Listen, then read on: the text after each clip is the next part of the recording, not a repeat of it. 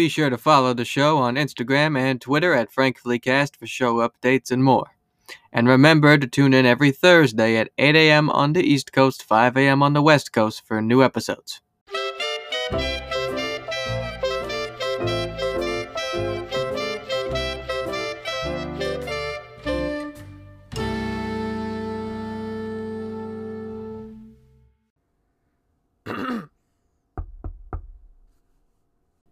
Welcome to Frankfully Honest. I'm Frank Driscoll.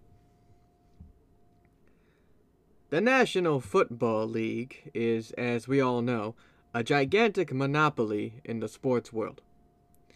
It basically really is the place to be if one wants to succeed in American football. And there really is no place else. Various football leagues have tried, and most failed, to overtake or at least coincide with the NFL in the last 50 years. And honestly, it's not that fair. I mean, think about it for a second. Baseball, basketball, hockey, soccer, other sports have numerous professional leagues around the country, and virtually all are minor in comparison to their major counterparts, but it gives those who truly want it the chance to move up. The NFL has tried this out before with NFL Europe, but since that ended, there hasn't been a real farm system for football players. Basically, if you were awesome in college, you can have a chance, albeit a slim one, to play in the league. The past few years, however, have seen that kind of change. The Alliance of American Football in 2019 and the revamped XFL in 2020 have actually provided some players to make the jump. And they also included new rules that some have even made their way to the NFL. That's another thing. You can use a smaller league to test things out. Well, the AAF went bankrupt and they never finished their only season, and COVID-19 caused the new XFL to go on hiatus.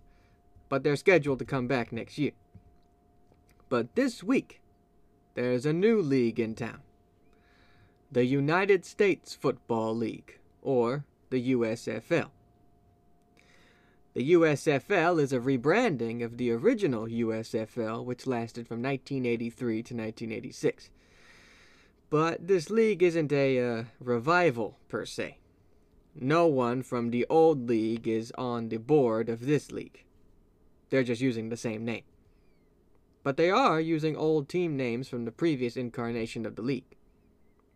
In fact, the ones who created this league helped launch the developmental showcase known as the Spring League just a few years ago.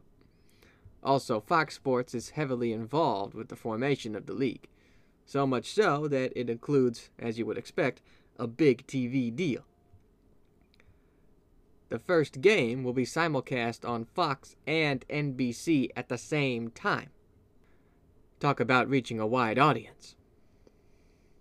Also, all of the regular season games will take place in the Birmingham, Alabama area for the debut season, with the playoffs taking place in Canton, Ohio, home of the Football Hall of Fame. Players are all being housed in hotels in the area, although it's not free, and the league is giving some players the chance to get their college degree while participating in the league. All in all, this league does sound serious, and I think that can help them. It's clear that this league isn't trying to overtake the NFL, well, because that would be hard, but they want to give ex-ball players and those who never got the chance to show the world who they are, and see if they can find a way to make it to the big league. I'm a firm believer that more than one football league can coexist in peace and harmony. And it doesn't matter if one league is better than the other. It ultimately gives those who dreamt about playing pro football the one chance that they have worked so hard for. Is that too much to ask? Well, I mean, in terms of money and other things, I guess it is. But figuratively, is it too much to ask for more than one football league? And that is frankly honest. Until next time, I'm Frank Driscoll. Have a good one.